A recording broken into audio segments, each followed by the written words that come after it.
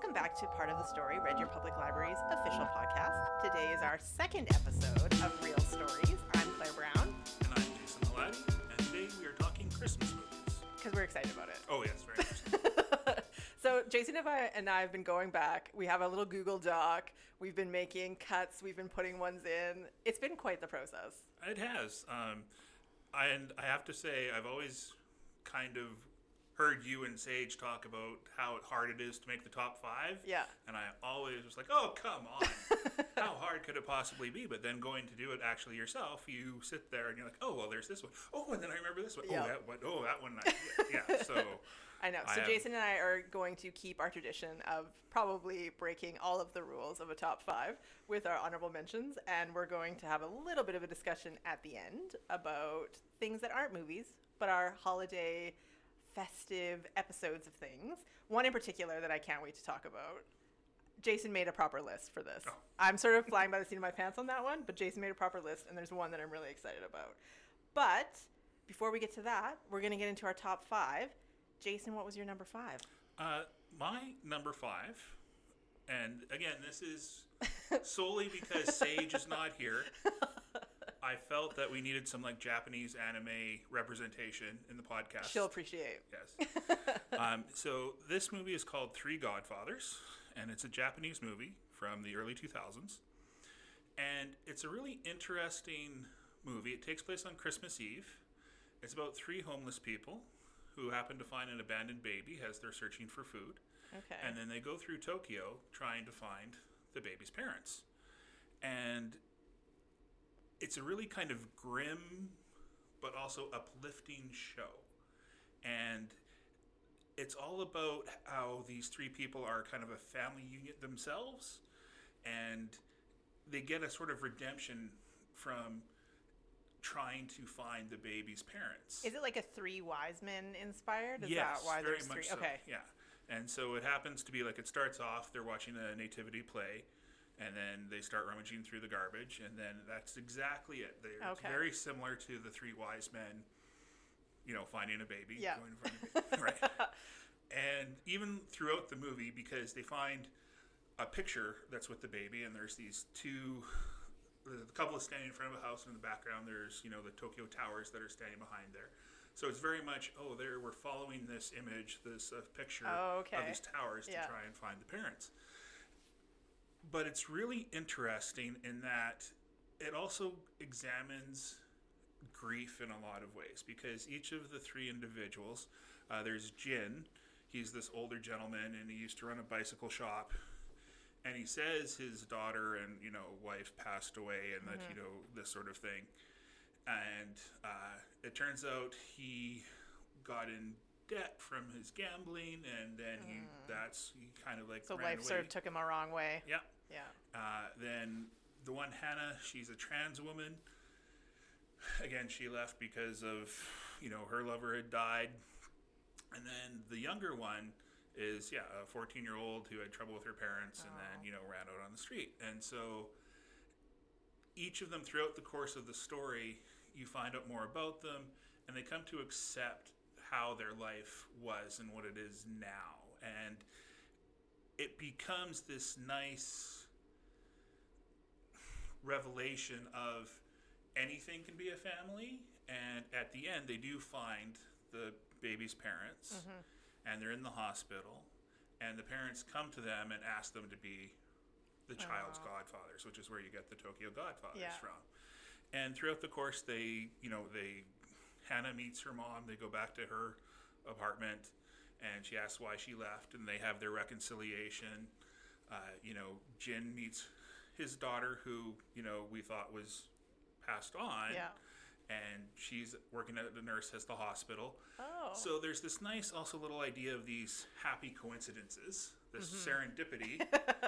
At Christmas time, especially. That flows through the movie. Yeah. And kind of brings out that magic of Christmas as well. Yeah. And so that's why I put it on there. Sage will super appreciate to have the representation. Where did you come across that though? The first time, do you recall?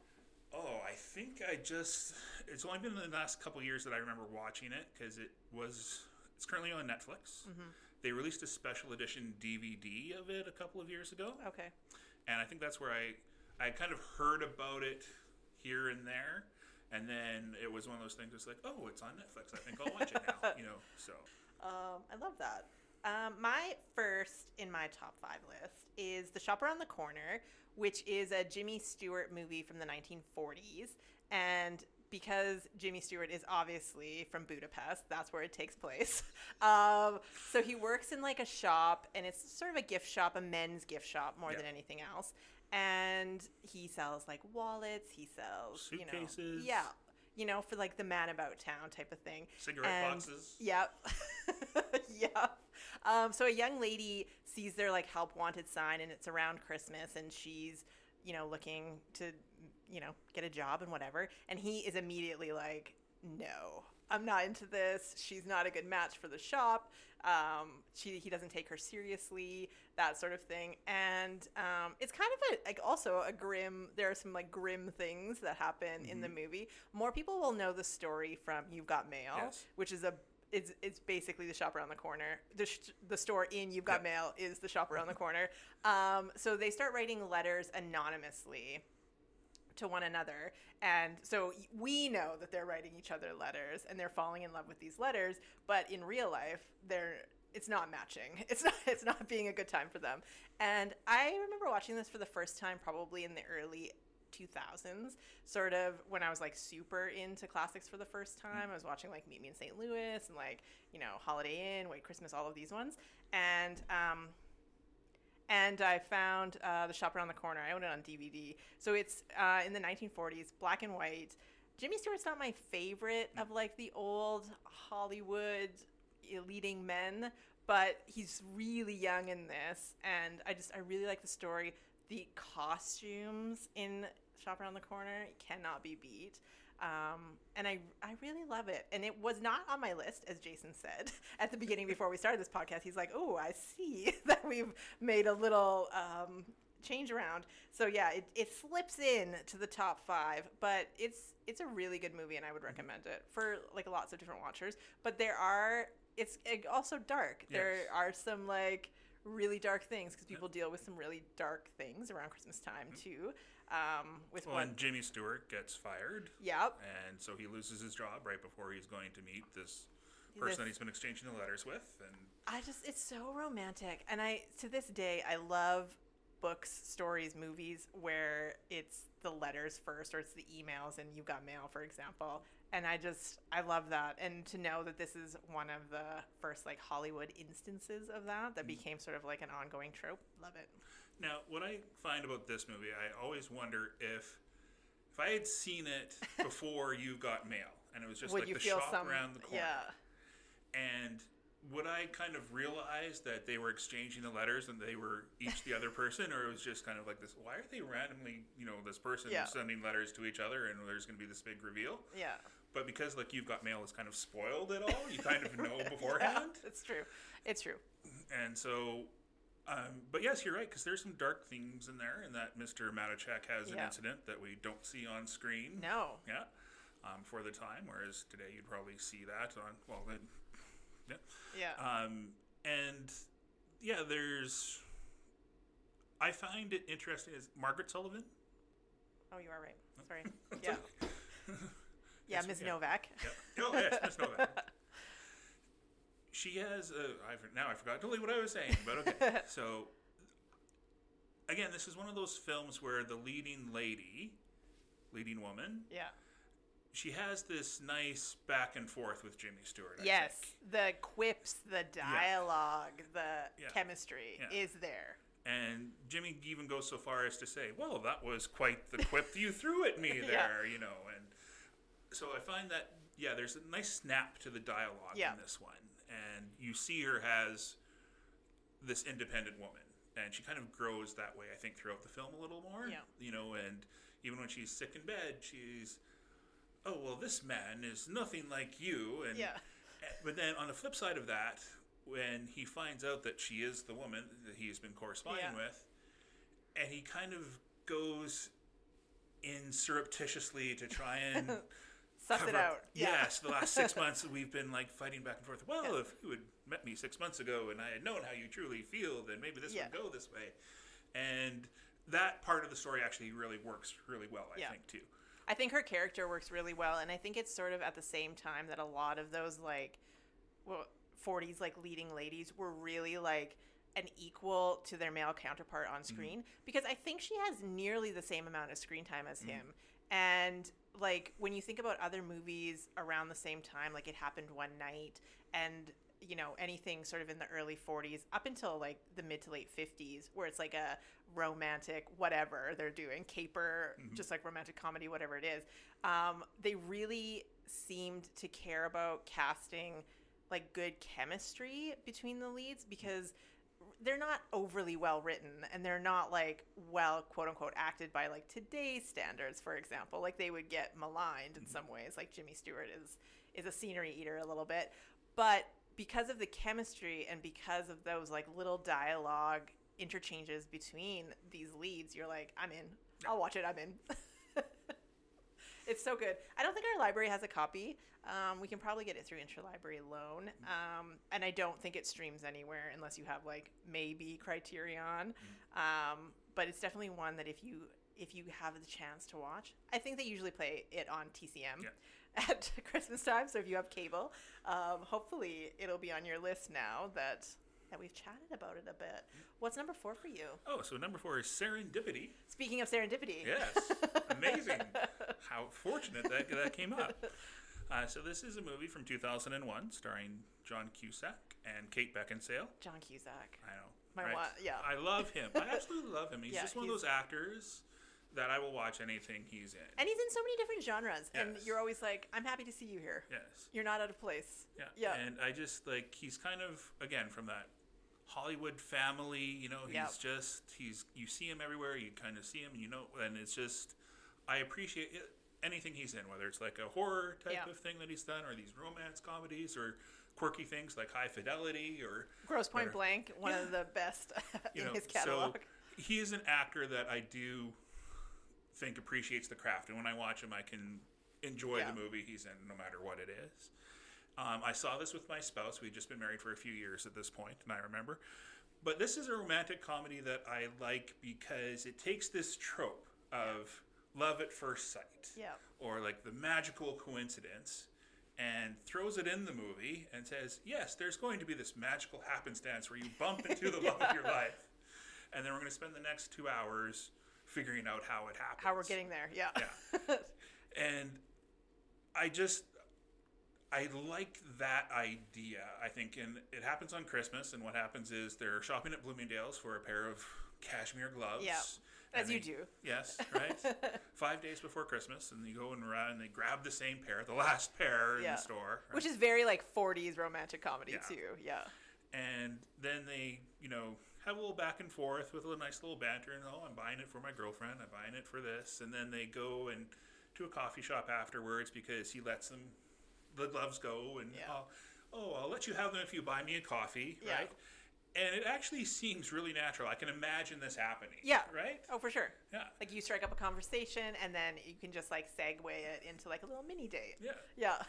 And then she turns out to be this therapist, psychologist who believes in fate, and that you see these little coincidences, and it's how you respond to them in life that, you know, determines whether you're happy or not, and whether you follow them.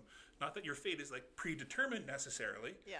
But that, yes, there's little hints and there's little suggestions here that you can follow if you want, right? Yeah. And so I love the setup of this, though, too, in that he puts his name and phone number on a $5 bill. She writes her name and phone number in a book, Love in the Time of Cholera. Yeah. And the idea is that if their paths ever cross again, if they come across the book or they come across this $5 bill, they will connect again with each other. Yes, right? And so, spoilers, they happen to meet at the end of the film. Yeah. It's a romantic comedy set at Christmas. I think you can guess the ending. Yes. But there's something nice and gentle about this movie, I think. And it's a nice comfort watch. And I just, again, it's the idea that when I first saw it, I really enjoyed it.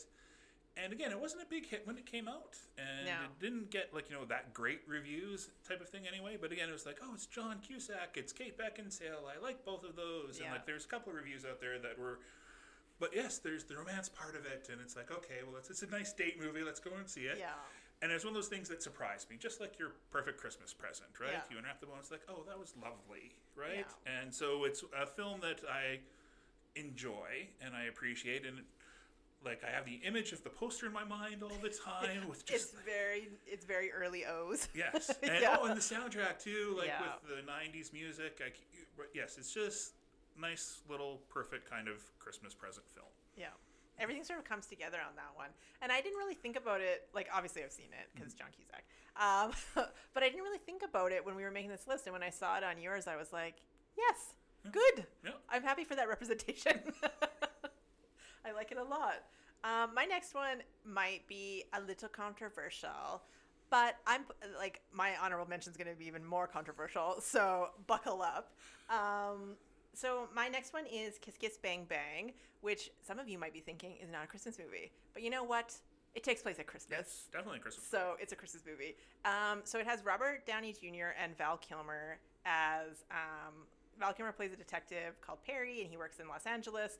And Robert Downey Jr. is sort of running from some crimes on the East Coast and sort of falls into a couple of different things on the West Coast. And it's very like dime store, like... whodunit, like novel. It's written and directed by Shane Black, who has done a lot of different ones that I've enjoyed. One of his biggest movies is definitely Iron Man 3. Yep. So reteaming Also with Robert Downey Jr. there. Yeah. So it's to me, it's the movie that I can put in, and you're like, oh, I'll just watch it in the background. Okay. Like, I've seen it so many times. I've watched it in the background. And then you get to one scene, you're like, well, this scene, I'll just watch this scene. And then, oh, well, I know that part's coming up, or like that. And the chemistry between Val Kilmer and Robert Downey Jr. is so funny because Val Kilmer is playing it so straight. And Robert Downey Jr., this is like just on his like upswing of his comeback. And I think it's right around Iron Man, like maybe right before, maybe right after. Like it's very around that first time. Yeah. And they're just so funny together. And Michelle Monaghan is in it as like the femme fatale. And she's great. She has like some zany bits, but she's just like really good in it. And I love that movie. I can't stress enough my love for it. It makes like my all-time like top lists in terms of like rewatchability, favorites. I love it. So I'm maybe breaking the rules a little bit because like Christmas is not a huge plot point in the movie, but it does take place at Christmas. So yeah, I mean, there's murder, there's investigation, there's like just lots of stuff. Lots of stuff is afoot, and I love that movie. It's a really odd, quirky movie. It is. Like, there's no reason why it should work because the way the dialogue is written, the way the thing is shot, the way Robert Downey narrates it, it kind of breaks every single rule for a normal film that you would expect. And yes, it's hard to describe. Like, I've seen it about 3 or 4 times, and I cannot tell you, I still don't think I understand what goes on. You can't be like, it's about this, because it's about like 40 things depending on the storyline that you're following. And yeah, Robert Downey Jr.'s narration to me is hilarious. He basically, near the end, is just like full on talking to the audience, and it's so fantastic. And in the mid-O's, I guess this would be like Robert Downey Jr., not a bankable star at that point. Michelle Monaghan, fairly new in her career. Val Kilmer was huge in the 90s, but he is the type of actor that chose like a lot of like smaller bit parts or smaller movies, weird movies, that sort of thing. So he wasn't like bankable, like, yeah, let's do a Val Kilmer vehicle. And then you add these people into it, and like, I can't see anyone else as Perry. Nope. Like, Val Kilmer is perfect. Like, no one else can narrate that movie. Like, it's Robert Downey Jr. It just, it works so perfectly. But yeah, I can't say it's about this because it won't make sense. Like, it's one of my all-time favorites. You described it as a film noir, and I kind of look at it as it's a screwball comedy mixed with a film noir. Yeah, that's why you can't tell what it's about. Yes, like, because yes, it has, and even one of the main throws is like she's reading this like dime store novel. Yes, it's like they actually say, "Oh, this is a dime store novel," and we have like these two mysteries that happen all the time, and they intersect at the end. Yeah.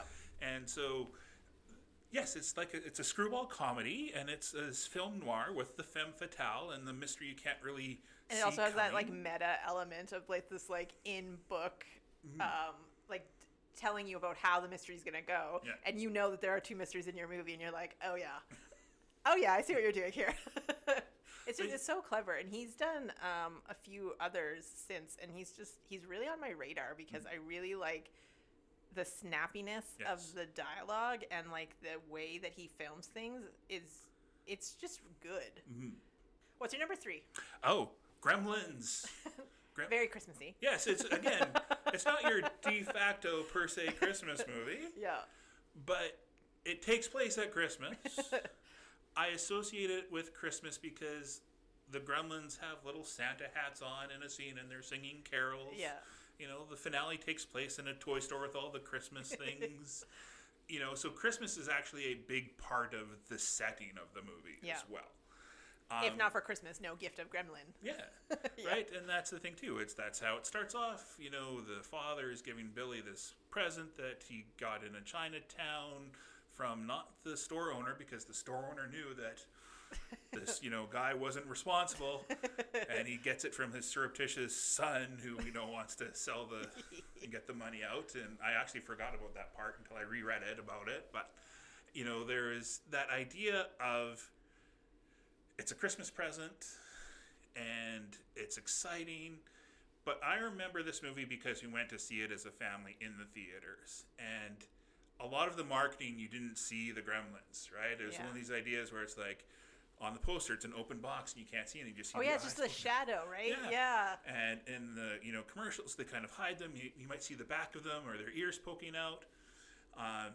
But it was one of those things that, again, it was just so exciting to be able to see this, what really is a horror almost. It's really about a comedy, but it has the Steven Spielberg name on it, so your mom and dad take you anyway. Yeah. And it turns out that it's kind of funny and, again, quirky, and this whole idea of it being, I had a gizmo for Christmas, I had a little mogwai of my own. And so it is a Christmas movie to me in that sense, because I have so many other associations of it for Christmas. But it's so well done, too, in that they have... There's no reason to believe that these creatures would exist, but they make them with their own little personalities. And so you have Gizmo as a little mogwai, and he's so cute and cuddly, you just want to hug him. And then the evil gremlin Stripe comes up, and he has his little hair, and he's kind of precocious, and he's doing the things like, making sure that the clock is, not working so that they get fed after midnight. And that little... there's so many scenes in it, too, that I just remember laughing about. Has the whole crowd in the theater. Yeah. And it is a dark movie, too. Yeah. Right? Our lists are skewing a little dark. Yes. And I don't know what else to say about it other than I have such nice memories of it. And so, again, I can put it in and watch it, and I know the story, so I don't have to kind of, follow along with it. Yeah. But then I'll stop and be like, oh, this is the kitchen scene. I think I'll watch the kitchen scene. But yeah, it's that movie where it's... If you say Christmas to me, I instantly think Gremlins. Yeah. So... I think my Christmas card / my horror movie card needs to be revoked because I've never seen Gremlins. I remember, back in the day, walking through, Blockbuster or whatever, and... you had the little VHS and then you got the one behind it. So the one behind it had no picture, but then you'd see the picture of the gremlin. And so many times it was let's get this one. Look at the little guy. He's so cute. Because it's just him at the bottom of the VHS tape. And it's parents were no. These are the same parents who probably 3 years later let me watch Nightmare on Elm Street. So, but it's funny how those particular memories are that's why it's Christmas. So it's super Christmas. It's I feel you were never not going to include Gremlins on your list. Where in the 5 maybe was up for debate. Yeah. But it feels because it was so important at the time that it just like stuck with you your whole life. And I think that happens a lot with like Christmas movies in particular. I think even more than like horror or Halloween movies, because like those ones maybe you're watching alone, maybe you're watching with friends or whatever, but Christmas ones, you often start watching them with your family as a young person. And then every year, oh, let's watch that one again. I liked it from last year. And then it's like 10 years later, you've been watching it for 10 years, like, or 20 years later or 30 years later, right? Like, it's definitely, you get a memory from it, yeah, right? And you get a feeling that's associated with that memory. And so then when you see it, you get that feeling again, right? And so because you're associating it usually with Christmas, as usually for most people, I think, a happy time, a generally happy time, then you also have that happiness associated with your memory of that and that feeling. That's where it comes from. So definitely, I think that.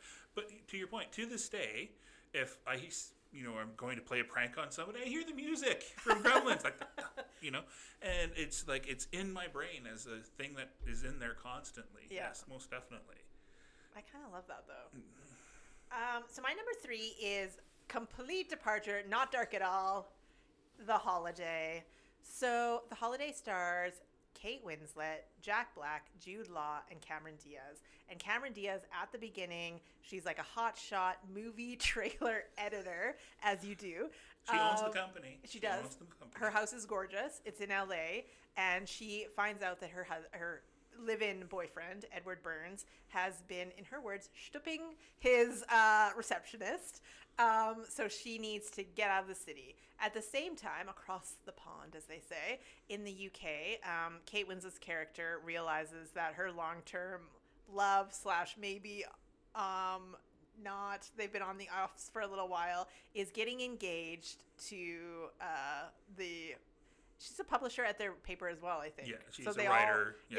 So she's like, I need to leave here. I need a break from this. And they do like a house exchange thing. So this is very like primitive looking interneting when they're like searching for like each other's houses. So they exchange a few notes and then they basically are like, we're off to the races. We're switching houses. Everything is perfect. So Kate Winslet shows up in LA, Cameron Diaz in the UK, and then they are just like living things. So obviously in Los Angeles, it's beautiful and the weather is lovely. And in the UK, Cameron Diaz is met with much snow and very cold temperatures. And so she meets Jude Law in the UK, who is Kate Winslet's brother in the movie.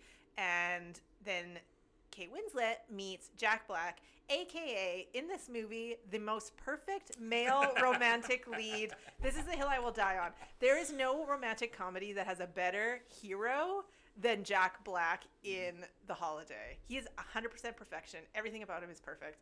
And I will not hear anything to suggest that it's not.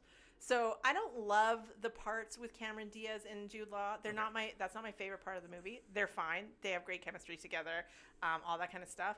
I would watch 4 hours of Kate Winslet and Jack Black falling in love slowly over the Christmas holidays. So. Oh, you're totally right. Yeah. I would fall for Jack Black in this movie. He's great. He's so charismatic. Like I find Jack Black charismatic regardless. When he's on screen, he's either super funny or he's very earnest or a little bit mixture of both. Here, he's like very earnest and he is like funny, but not like, scene stealing, I'm gonna eat this movie up funny, but in that like in a way that you could meet him on the street and like that's a real person that Jack very Black natural, is playing. Very natural dialogue again in this one. Very natural chemistry and he's a music composer and she befriends her elderly neighbor who is going to get like a Lifetime Achievement Award. And I love everything about him too when they're having their lunch and they have this conversation because Kate Winslet can't figure out how her life is turning out the way that it is. And he says to her, you're behaving like the best friend, but you're the leading lady. And I'm just like, I love you so much, Arthur Abbott. Everything about you is fantastic. That movie, to me, is a good watch and perfect every single time. There are some things that are a little bit dated because they use like James Franco and Lindsay Lohan in one of the trailers and it's just very like 2000 and whatever. So like that part notwithstanding, but like the cottage that Cameron Diaz is like living in over the Christmas, beautiful. The house in Los Angeles, amazing. But then, like, you have literally the most perfect romantic hero of my life, and it is Jack Black. And I bet you no one was expecting Jack Black to be, like, the love interest, like, more important to, like, basically everyone than Jude Law. Mm. Like, Jude Law is fine, yep. But he's not Jack Black. You know what I mean? I know exactly what you mean.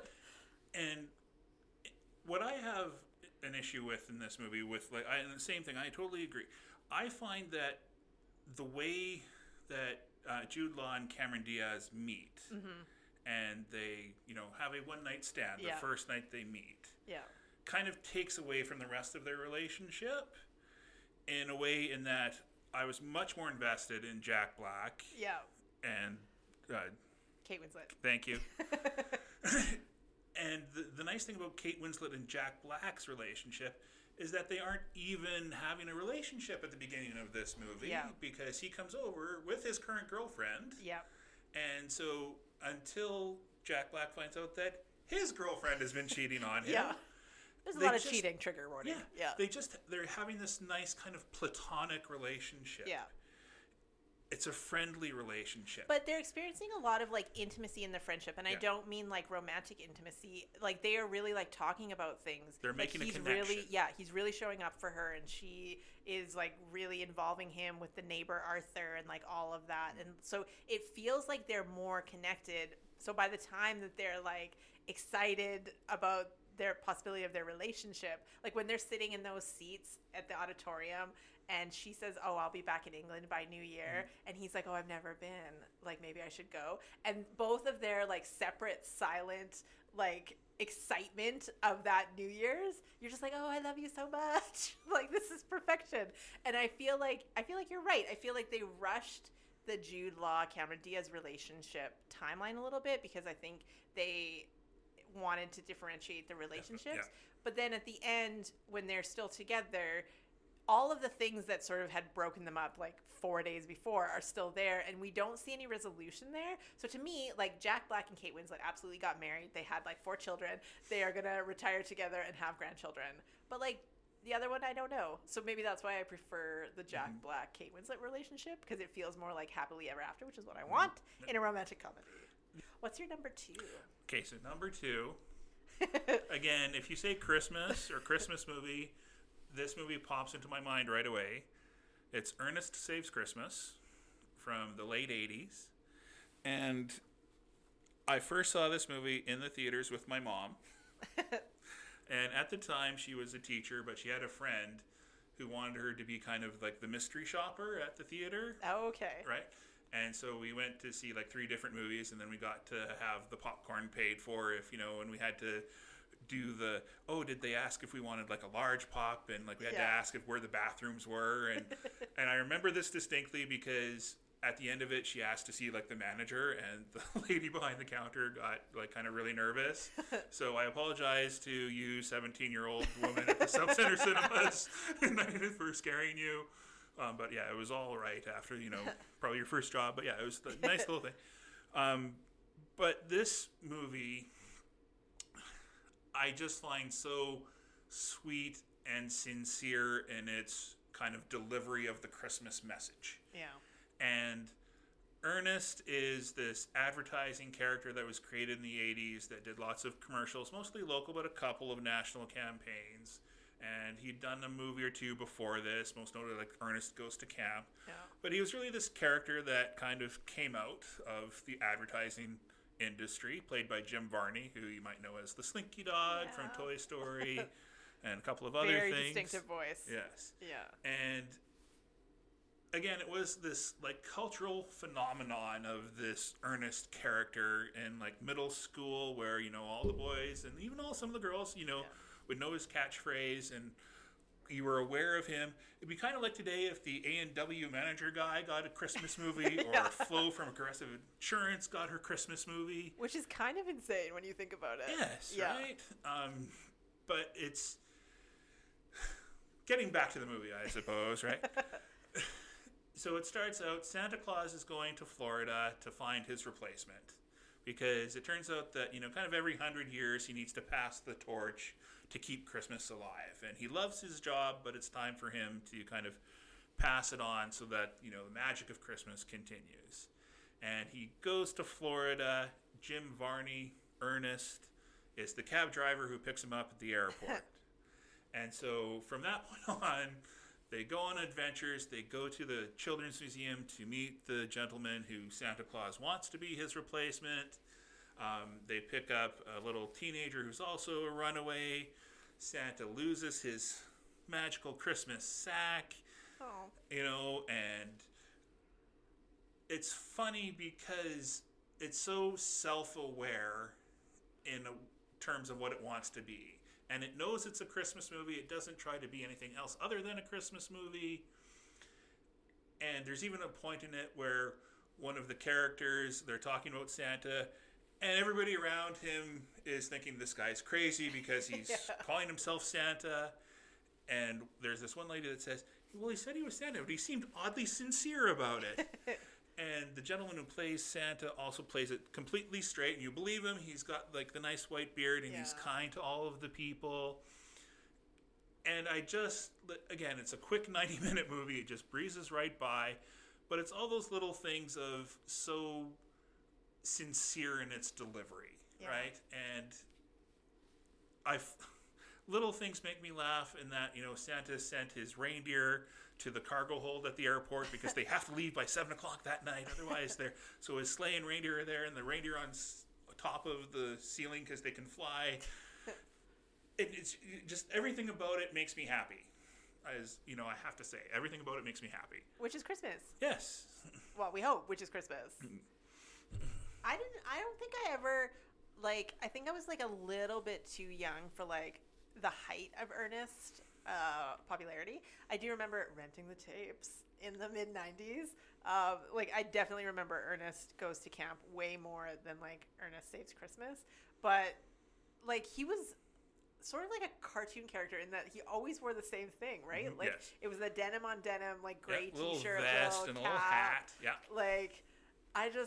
And the fact that he became the voice of the Slinky Dog for a whole other generation of children. And again, the Slinky Dog, he's a little bit sassy, but just he's really caring about his friends. And it just seems like maybe Jim Varney was a very nice man. Mm-hmm. I hope he was, and I want to hear about something else. My second one is The Nightmare Before Christmas, which I know some people think is a Halloween movie, but it's not. It is a Christmas movie. I realize that it starts at Halloween, but you're only in Halloween for maybe, I don't know. It's not a very long movie because it's stop motion animation. So maybe you're only in Halloween for 5 minutes. But so it's about Jack Skellington, who is the king of Halloween, and so it looks at it like Halloween is the same as Christmas. Jack Skellington, the figure, is Santa Claus. So he's the leader of Halloween. He's what makes things spooky or whatever.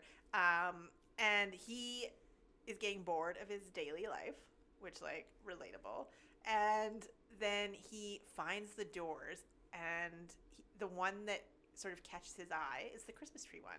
And he opens it with his little skeleton fingers and his little bony hands. And it's a little musical, and he finds Christmas, and he falls in love with it. He's this makes me feel really good for the first time in a long time. And he feels fulfilled. And he's I'm going to do Christmas my way. No, not a good idea, Jack Skellington. Nobody wants a Halloween Christmas. Everyone wants Christmas because we already had Halloween. So he does fail a little bit. I remember when I was young, I did see this when it was new. So it came out in 93. So I was fairly young, and some of the images are dark and a little bit scary. For smaller children, Oogie Boogie, he's scary. His little song is scary. But obviously I've loved it for many years. So as an adult, I'm not scared by Nightmare Before Christmas anymore. But it's so amazing to watch because every second of frame is basically 15 little shots so that all of the movements look like how the filmmaker wanted them to look. So it's a big misconception that Tim Burton is the director of the film. He is not. It's Harry Selnick. Tim Burton was an executive producer. I think he helped maybe write the script. He wrote the poem that it was first based on. Yeah. But he was busy making, Batman movies back in the day. Yeah. And so he's not the director of the film. So I feel like Henry Selnick doesn't really get the kudos that are due to him. And like he made again another stop motion animation. It's out on Netflix right now. But I can't even imagine the patience and also the vision that you would have to have with your animators to do a stop motion and do it well. Yes. And like it's one of the first like that like really did it, because you have like some of the stop motion stuff of like we'll get to them, the older ones, but like the scope of those sets, and like I'm a person who watched the special features and like it's amazing. Yes. And I love the artistry of it, and like all of the things that they have to do to get him to say like one word. Then to have them singing, forget about it. Yeah, it's definitely the dedication to spend 3 years doing this film. Yeah. And it's like an hour and like 15 minutes maybe. Like it is short. So it takes a week to make 1 minute of film. Yeah. Right, and they have 400 different Jack Skellington heads. To put on. I actually saw this in theaters as well. The first time it came out on Remembrance Day, because I remember we had the day off from school and it had been a couple weeks since it had been out. So like 29 years almost to the day of this recording of this podcast, I have seen this movie. I have to say, it's not my favorite. That's fair. And I can see why people like it, but like you were saying, I appreciate more the artistry behind it than it has an actual movie. I love the music. I will say that. I bought the soundtrack beforehand. I had listened to it. I would even listen to the soundtrack after I had seen it and didn't like the movie that much. Yeah. I find the part that gets me is kind of right in the middle, right? Where Jack Skellington, after they have the town meeting, and then the townspeople don't quite understand what Jack is saying. Yeah. And then he turns around and says, oh, well, I'll give them what they want. And then all of a sudden, Christmas now becomes this scary Christmas thing. Because he doesn't know how to do it any differently. And he doesn't know how to sell it to his constituents, if you will. And so I just have a little bit of problem with his motivation, I guess, of how to, why he does that part of it. And then, because to me, it almost like he kind of ruins Christmas. He ruins it because he doesn't know how to have Christmas. Yeah. He is trying to do it his way, but his way is Halloween. Yes. And he doesn't understand that, and he takes no input from anyone. So, I mean, that's kind of a Halloween King thing to do, I feel like. Yeah. Well, and he does learn how to make Halloween scarier, right? Yeah. He says. But I do find that in his songs, you find his motivation. You get his character comes out from the songs more than anything in the dialogue of the movie.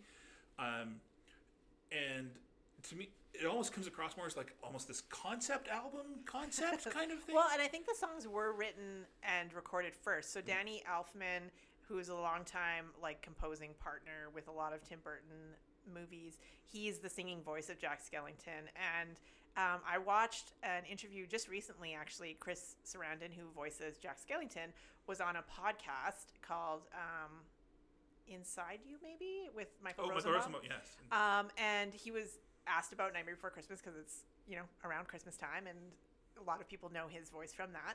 And he said basically he got the job because the songs were already recorded and his speaking voice sounded similar enough to let Danny Elfman's songs pass without it being wildly different kind of voice. So I do think that the song parts were definitely done first, probably, again, thinking of a concept album in mind. And then they're like, well, how do we string the songs together?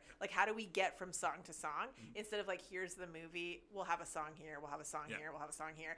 And then, writing the songs to the movie, I think it was reversed. And I don't know that to be 100% sure, but it feels like that. Because, the songs are very good. Yes. Way better than any of the dialogue. So good. So it feels like they were definitely really, really workshopped. I do like that Santa Claus saves Christmas at the end. He does. Right? Yep. So Christmas does happen. So At double Christmas speed. movie. Yeah. Yes. So before we get to our number ones, we're going to do a couple of honorable mentions for you. Jason, what's the first one that comes to mind, honorable mention? First one that comes to mind is The Family Man. Oh, no. No, you don't like this one? Is that the one with Nicolas Cage? It is the one with Nicolas Cage. I hate the ending of that one. Oh, okay. Like, oh, go ahead. Okay. Like, So it's with Nicolas Cage and Tia Leone. Basically what happens is he's a high executive Wall Street muckety-muck, lives in a penthouse in New York, falls asleep on Christmas Eve, wakes up. He is now magically transported to New Jersey with the girlfriend he had left some time ago. to become a bigwig. Yeah, to become Yeah. a bigwig, and she had asked him to stay instead of flying on the plane off to London, Paris. Yeah. And it goes through your life, his life, that he didn't choose. Yeah. Right? And I like it. I really like the Okay. movie until you get to the end. It Okay. breaks my heart that by the time he like falls in love with his family, it all gets taken away. But it's just a glimpse, right? It's just that's kind of what I like about it, though, too, is that it's just. I would have liked him to like have a choice at the end. Oh, okay, I see. Like if we're gonna do a magical time traveling, road not traveled kind of stuff, then let him have a choice at the end. Okay, I can see it. Make it more magical. I was heartbroken when because then he goes to seek out Téa Leone's character at the end, or like something in an airport somewhere. She's going to Paris because Right. she has a job in Paris now. Yeah. And so it's now reversed in that he has to run to the airport and Yeah. kind of save this relationship. I don't that he know. It knows. just made me feel really sad. Okay. I I walked away from that one feeling really sad. And the podcast knows that I'm in love with Nicolas Cage.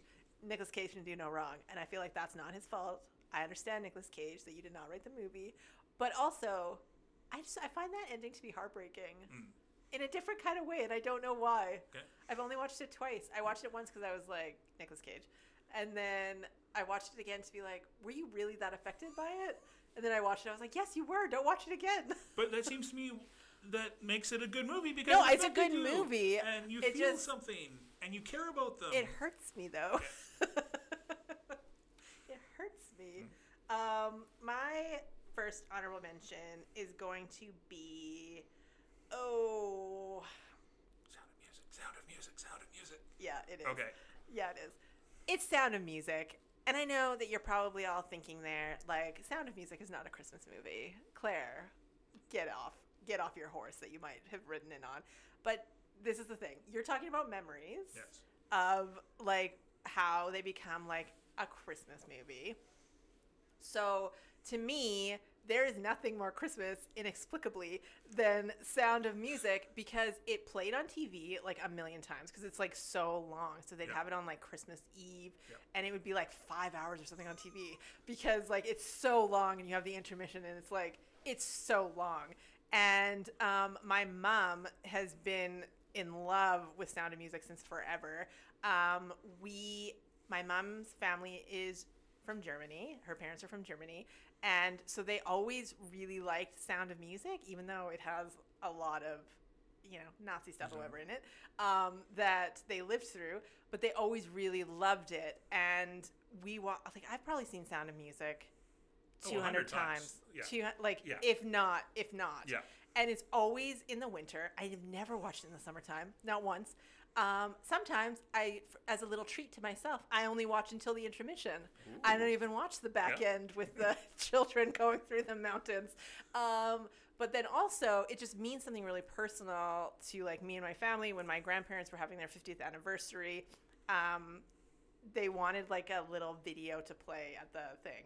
So my family and we all dressed up in like Dirndl Lederhosen type of things, and we did like the So Long Farewell for the end of like the little like photo retrospective, and like all of us knew all of the words.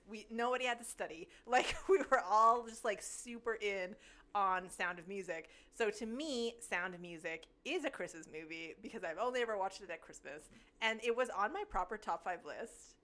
And I thought the better of it because I thought maybe I can't argue for top 5, but it is absolutely an honorable mention. All right.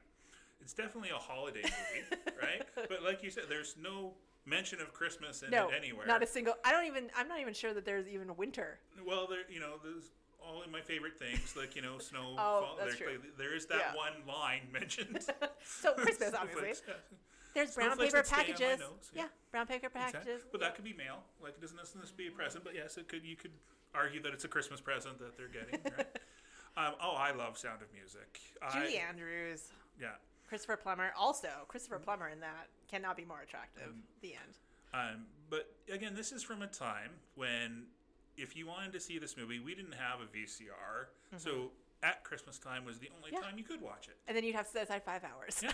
And like, I do remember, I have watched it in the summer. I will say that. I remember. Here's my story with this. Like, we had the double LP record soundtrack that you opened up, and it came with like the little 32-page booklet inside, and with all of the it's involved. Yes, the pictures of them running through the streets of Salzburg and standing at the fountain and all of that, and I played it constantly. Yeah. I used to make a big, huge brown paper bag, grocery bag size thing of popcorn when it was coming on. Well, you needed to. Yes. You basically have to make camp to watch that movie. I will also tell you this. My favorite movie theater going experience I've ever had was in the late 90s. They had the sing-along Sound of Music. Yeah, that'd be a fun time. Yeah. Oh my God, it was the best thing ever. And again, this was kind of like pre-internet days. Yeah. So, you didn't have like online billboards you could go to and talk about your Sound of Music fandom with. Yeah. You had to go out in person. Yes. And here's the thing. There was a costume contest. So we had the cosplay. There was a person dressed up as Before there was even cosplay. Yes. Yeah. Yes. They had a person dressed up as a ray of sunshine. He was all in Oh yellow my and orange gosh. with like kind of the orange-yellow tinsel as a Amazing. hair wig. Yeah. The woman who won was the bowing lady from the singing competition. She just came up on stage and started bowing, so everybody just cracked up. Yeah. There was a gentleman that comes out at the start. He introduces the film. He's dressed up in like the full dress from the Austrian. Yeah. And he says to you, okay, so everybody, Rolf is a mean boy. So when you see him, you boo him as loud as you can. And like, okay, so we're going to start off and the movie's going to come and so you're going to fly over the hills and then off in the distance you'll see, Maria come. The first person to see Maria stand up and shout and say, there she is. And so sure enough, this girl from 3 rows behind stands up, there she is. And so it was the greatest experience, to have this memory of this film that you love and to share it with other people in a theater, and you sing along, and it was great. It was absolutely the most lovely evening. Lovely evening. See, it's a Christmas movie because it gives you good feelings. Yes. The end. You can write to us if you disagree. I'll disregard. What's your other honorable mention before we get to top ones? Okay, so I'm going to say Wacko's Wish. Oh, good choice. Yes. Animaniacs. Yes. Yes. Yeah. And so this is kind of their, again, it's an honorable mention because it's not specifically Christmas, but it is like kind Vibes. of wintry. It does play at Christmas time. And so what happens in this is there's 3 main characters, Yakko, Wacko, and Dot. They're, as Claire mentioned, the Animaniacs. They're kind of these weird dog, rabbit, hybrid things.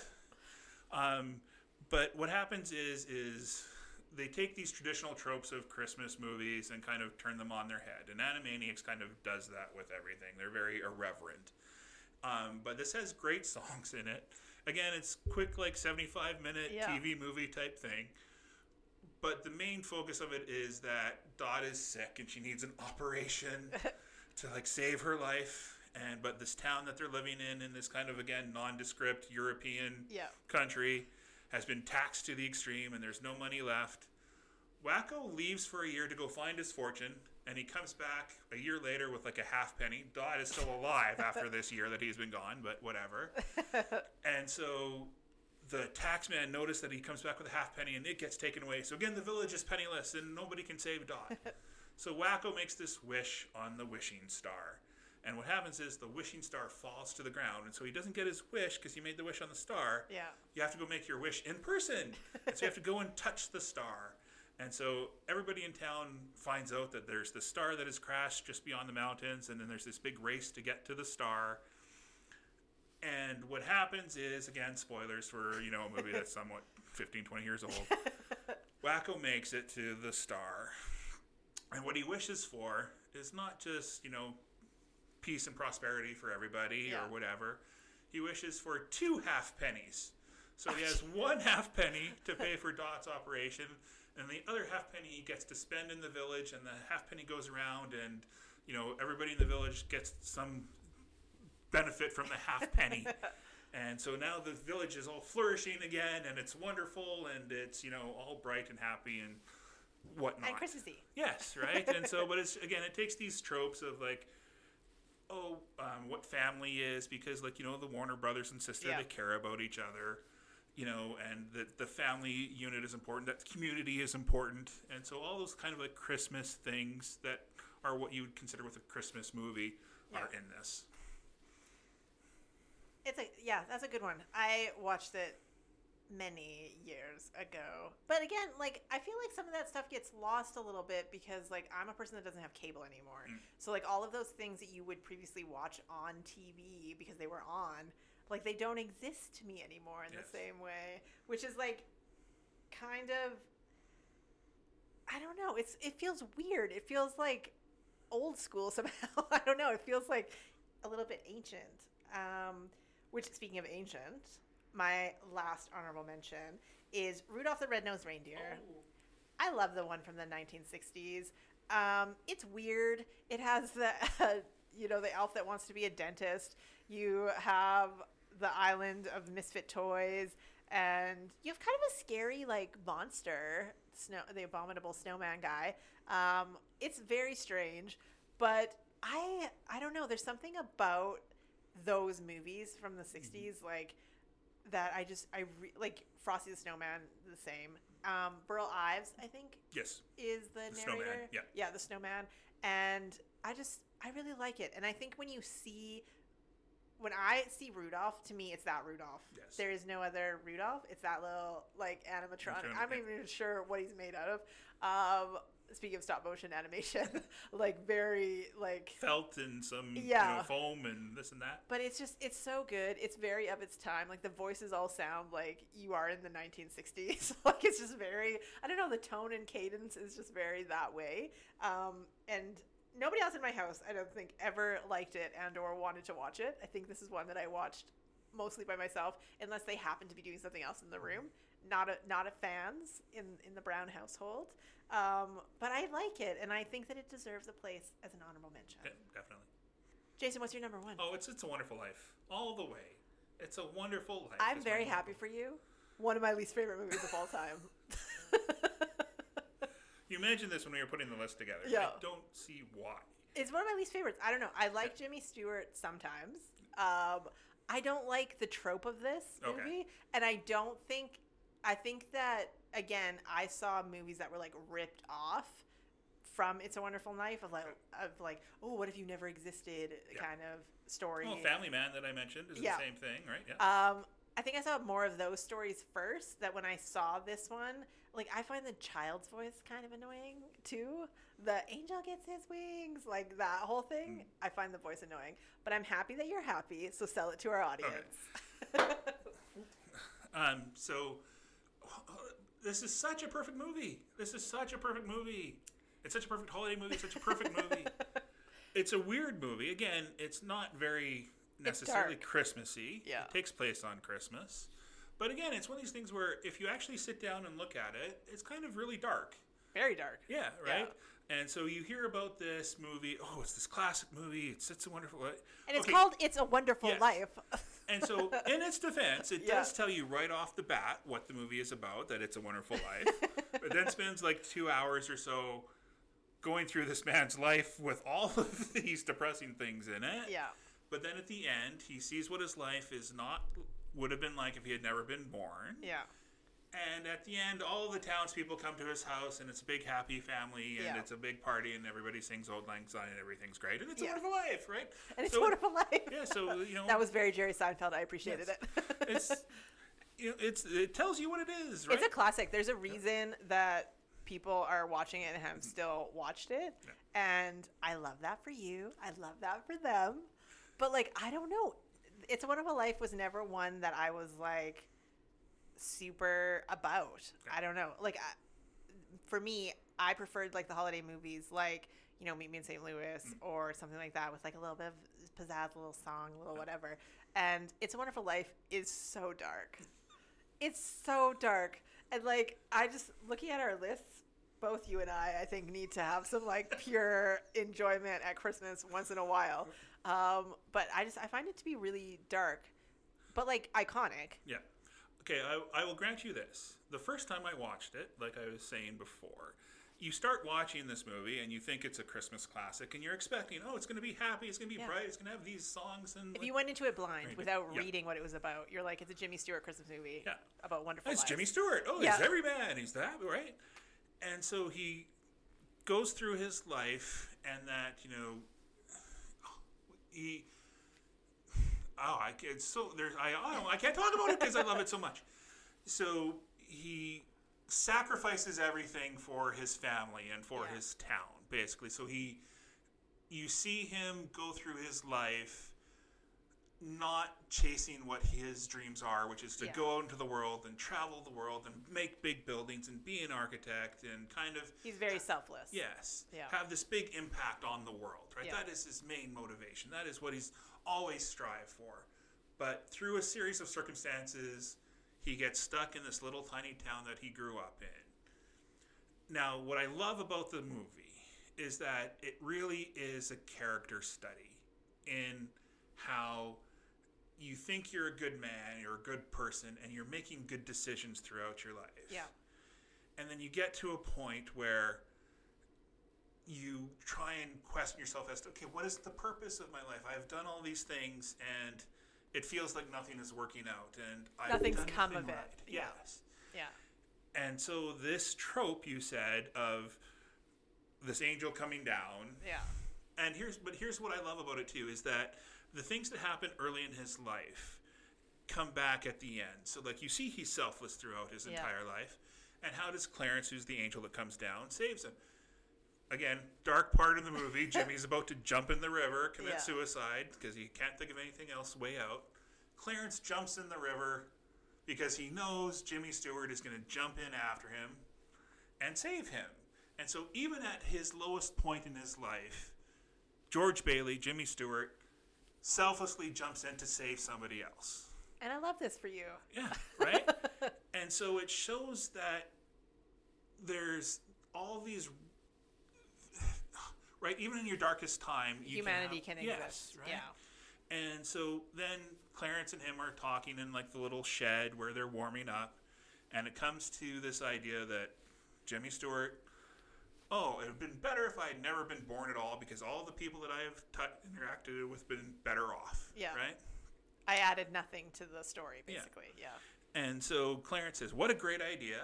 And he talks to his superiors very quickly.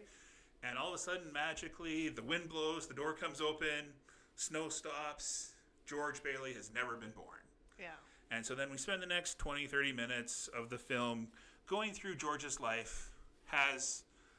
It had never been born, but the reason it makes an impact is because we spent all this time with him before, seeing how when he was a boy, he saved the pharmacist from, putting the wrong medicine into the pills after he found out that, his boy had died in the army. Yeah. And, he had saved his brother from, falling into the ice when they were sledding.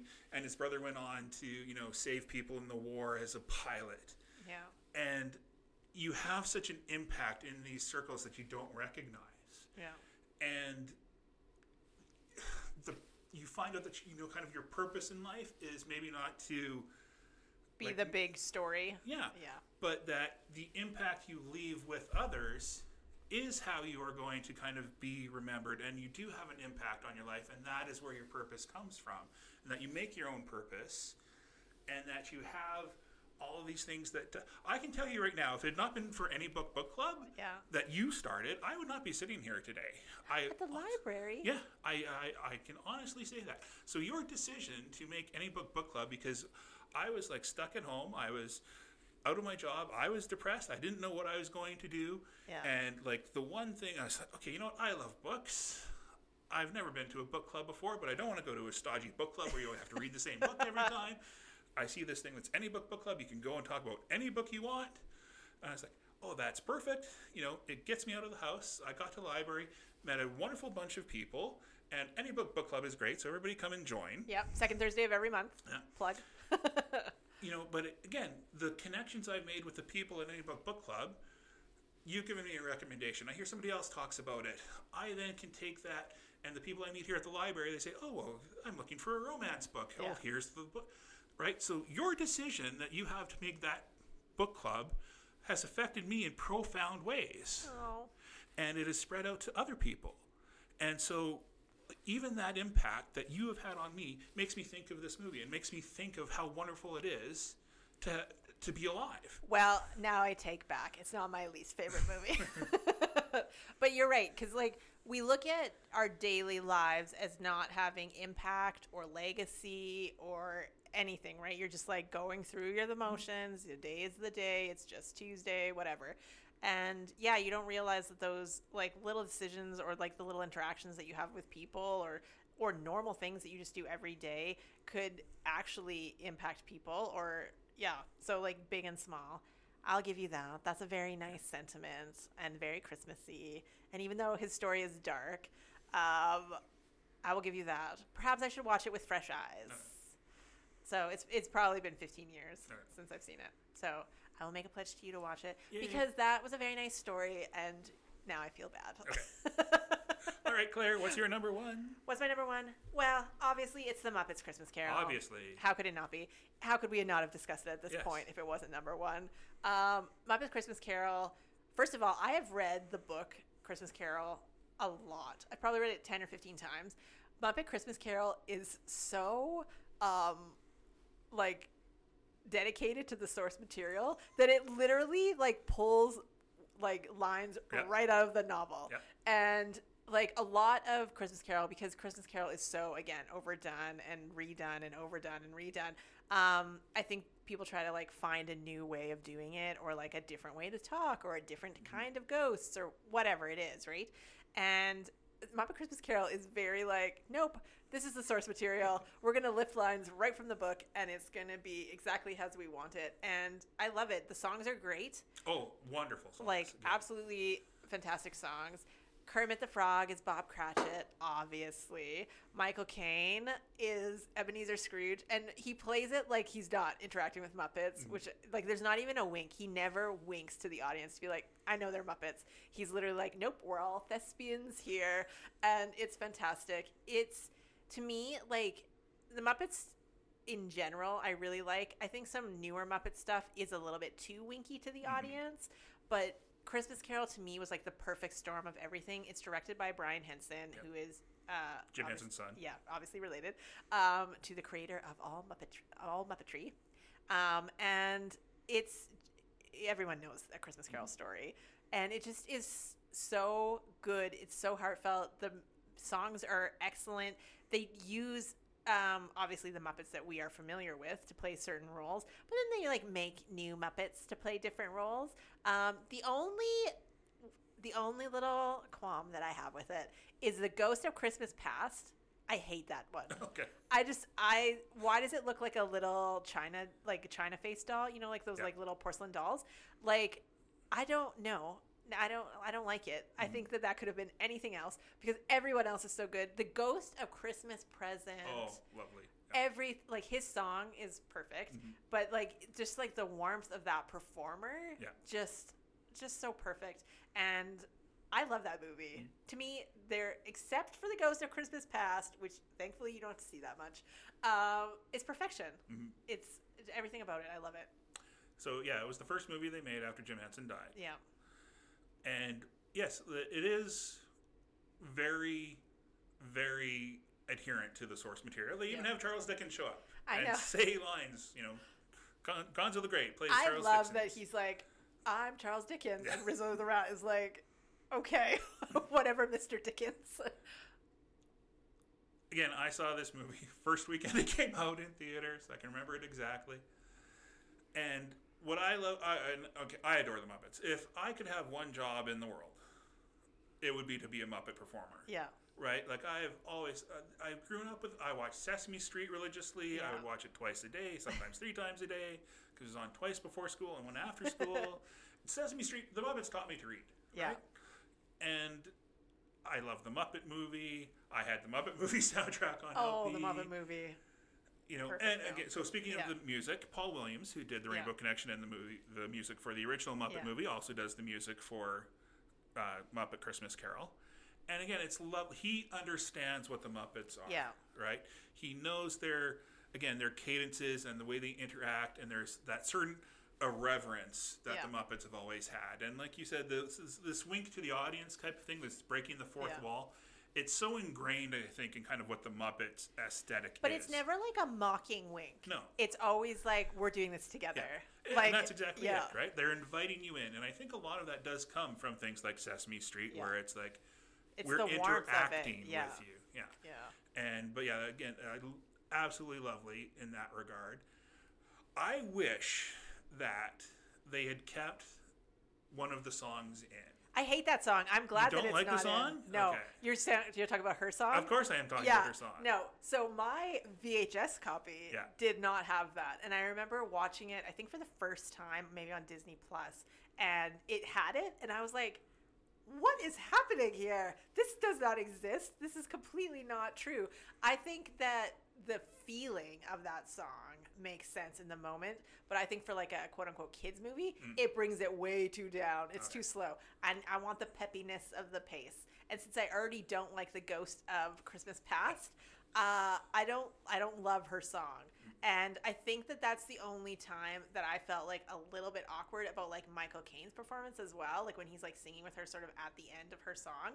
And like the song is fine on its own, but to me that is not the song from the movie. Like I probably watched it like 45 times before I even heard that song, so it just seemed like an interloper to me. Complete interloper. Okay, so now here we go again. I had the soundtrack to this movie before I saw it. So I'm listening so you're like, to the where's soundtrack. the song? Yeah. That is exactly it. That's exactly the feeling I had. Because there's that song, and there's also the song that Bunsen Honeydew sings and Beaker. Yeah. And that's on the soundtrack, but it's not in the movie. So I'm sitting there watching the movie, and here's Bunsen Honeydew and Beaker, and they're about to sing the song when they go in to ask Scrooge for some charity money, and there's no song. And so I'm like, I'm sure, did I imagine this song? Where's this song? Where else could this song possibly be? Maybe it's at the end, right? And then we watch the movie, and we get to the Ghost of Christmas Past, so the song is called When Love Is Gone, and it's about how Scrooge, has again made the choice to like not get married, and they're going their separate ways, and again, it's the one decision in his life that has changed everything. Yeah. I just find that moment in that song gives Scrooge his humanity, where you feel That's him. true. I will give you that, because everything else is basically a Muppet interaction in some way. So I will give you that. But I don't know. I couldn't, like, I watched it literally like 100 times. And when that song came on, I was like, so my copy is broken, obviously. Like, they don't know what they're doing. They don't know what they've uploaded. Everything is wrong. And so to me, I was like, you're an interloper. And I will definitely give you that, because I can definitely see how if you've watched a movie 45 times and then somebody else comes in and you're like, what is this doing here? Yeah. So and then you have that whole moment of like, did I misremember this entire movie? Like, is it one of those things? Yeah. So. Oh yeah, but it's funny. It's perfect. Yeah. Oh, it's just a perfect movie. So good. So before we leave you today, we're also, because Real Stories to us is not just about movies. I mean, for me, it's probably primarily about movies right now, but we never know what's going to happen in the future. But we do have a couple of thoughts on Christmas TV. And I think the one that we need to focus on, in my opinion, is Doctor Who's The Runaway Bride. Okay. All right. So Jason has a top 5 little list. Do you want to just like quickly just throw out your top 5 Sure. so that we can get into the Doctor Who one? Okay. So number 5, I would say, is Lost, which is a TV series from the mid-aughts. And the episode is called The Constant. It's a wonderful little show because, again, it's a romance, and then he's on an island, and he's been away for 3 years, and he has to make contact with his, former fiance, girlfriend, and it happens on Christmas Day. It's a lovely lovely little hour of television. Then Dinosaurs is my number 3. which is again a Jim Henson, production, Yeah. executed by Brian Henson. Animatronic dinosaurs. One's called Refrigerator Day, which is their version of Christmas Day, so they celebrate having a refrigerator instead of a Christmas tree. Yeah. Again, lovely, irreverent, everything else you'd want to wish. Merry Christmas, Mr. Bean, which is a ITV, I believe, British television sitcom from way back when. But I watch it every year. It's great. Again, absolutely lovely. Watch it if you can. But again, my number one would be A Muppet Family Christmas. Which is so good. Yeah. Great songs in that one, too. Yep. And again, an episode of TV that TV was on, had no idea it was going to come on Sunday night, happened to be on CBC. So and good. And very first Christmas. Yep, loved it. I've loved it ever since. All four kind of different generations of Muppets are in there. You have the Fraggle Muppets, you have the Sesame Street Muppets, you've got the regular Muppets. Yeah. Right, they're all in there. Just a lovely hour of Christmas. My number 4 pick, which I kind of skipped over, was the Doctor Who Christmas special called The Runaway Bride. First of all, I love that Doctor Who always has Christmas specials, or often has Christmas specials. And The Runaway Bride came at a time. So for me, I'm not a huge Doctor Who buff. So I started watching Doctor Who with the new Doctor Who's with Christopher Eccleston. So when you have Billie Piper leave at the end, Rose leave at the end of series 2, as they say in Britain, and he has no companion, you're like, what's gonna happen? And so then there's this episode called, when you talk about fate or things coming about differently, and so you have Donna Noble introduced in Runaway Bride, who she will become his companion starting in series 4. Best companion ever. She is very good companion. And they're that when the producers were seeing their chemistry, that they were like, oh, we're going to be doing something with this. She is hilarious. Catherine Tate is fantastic. And I love the absolute platonic nature of the friendship and the very close friendship and between Donna Noble and the Doctor, who's at that time number 10, which is David Tennant, which in my opinion, the best Doctor. Yes. He's the one for me.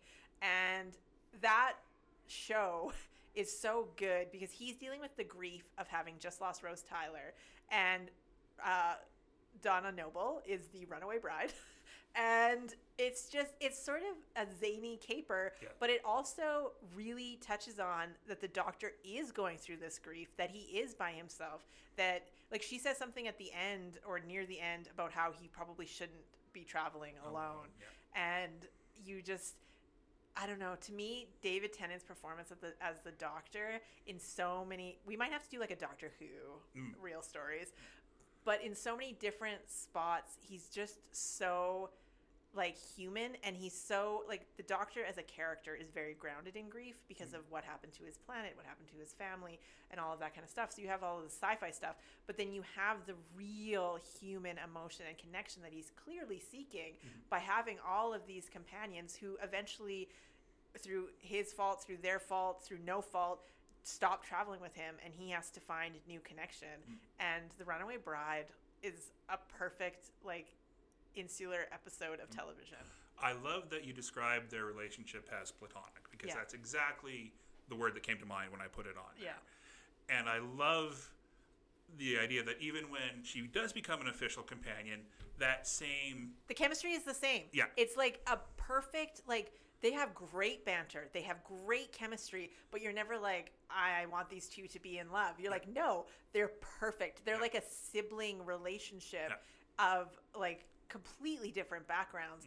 And she is one of the only companions, in my opinion, that really just tells him 100% what it is. She is not I'm scared you're gonna kick me out. She's no, I'm just coming with you anyways. Oh, you're mad at me? I don't care. I'm just coming with you anyways. She's just it doesn't matter. And to me, that's really a platonic, sibling, really close relationship where it's just it doesn't matter. I don't care that you're mad. And that really comes out in The Runaway Bride, too, Yeah. when she challenges him and he says he's an alien, and she's like, oh, you're a little green man, are you? And this and that. And yeah, she's immediately never really scared of him. Yeah. She's just okay, well, yeah, you think you're pretty great, don't you? We'll see. And that's such an excellent episode of television. Yeah. One of my ones that I remember the most is Buffy the Vampire Slayer Amends in season 3. And Buffy, for a show about vampires and whatever, I think that's their only Christmas show. So it's like, it's very interesting, the choices that show made. But I used to love that when you'd like see, oh, like next time on, and it's like a Christmas show, whatever show you were watching, even if it was like a sitcom or whatever. You're like, it's the Christmas one, because like it's fun. Yeah. One of my honorable mentions, breaking the rules. I knew it had to come sometime or sooner or later. The WKRP in Cincinnati episode called Bah Humbug, which again is a Christmas Carol ripoff. But again, like when I was a kid, we didn't have a VCR. You would come home after school and like Three's Company and WKRP would be on. And so you'd sit there and watch them. So you would see the Christmas episode every couple of months. Yeah. And the Bah Humbug one there, I remember so well and I enjoy it because they take the Christmas Carol and they put it in a modern setting with these characters that you know. That you know already, yeah. And so the boss of the station plays the Scrooge character because he's not giving out Christmas bonuses this year. Yeah. And then the spirits of Christmas are all staff members, and they come. And you get, again, more of a connection between how it's meaningful because you have a relationship with those characters. And I think a lot of shows have done sort of like a Christmas Carol episode at some point. And they're good. I don't care which show it is. I'll watch it. Whatever. I'm down for it. And I think a lot of them also do an It's a Wonderful Life kind of vibe sometimes too. Like, oh, if I had never done this, I wish I'd never been born. I wish I'd never started this job. I wish I'd never whatever. But I do like that these movies that we talked about, and so many others, I'm sure that our listeners have lots of others that they're like, how could you not have talked about blank? Christmas movies are so personal. They're so ingrained, I think, in the season when you're like, oh, the snow's down. Yeah. It's Christmas time. What am I watching? What am I doing? And it's a really fun part of the season for me. And I hope that other people have a similar feeling about that. Like some of the things that you watch, like people love the Hallmark Christmas movies or this or that, whatever. And they're like, well, I don't really watch anything real. I don't really, whatever. We're not doing guilty pleasures here. If something makes you happy at Christmas time or any other time, watch it. Argue that it's a Christmas movie when it's The Sound of Music. Live your best life.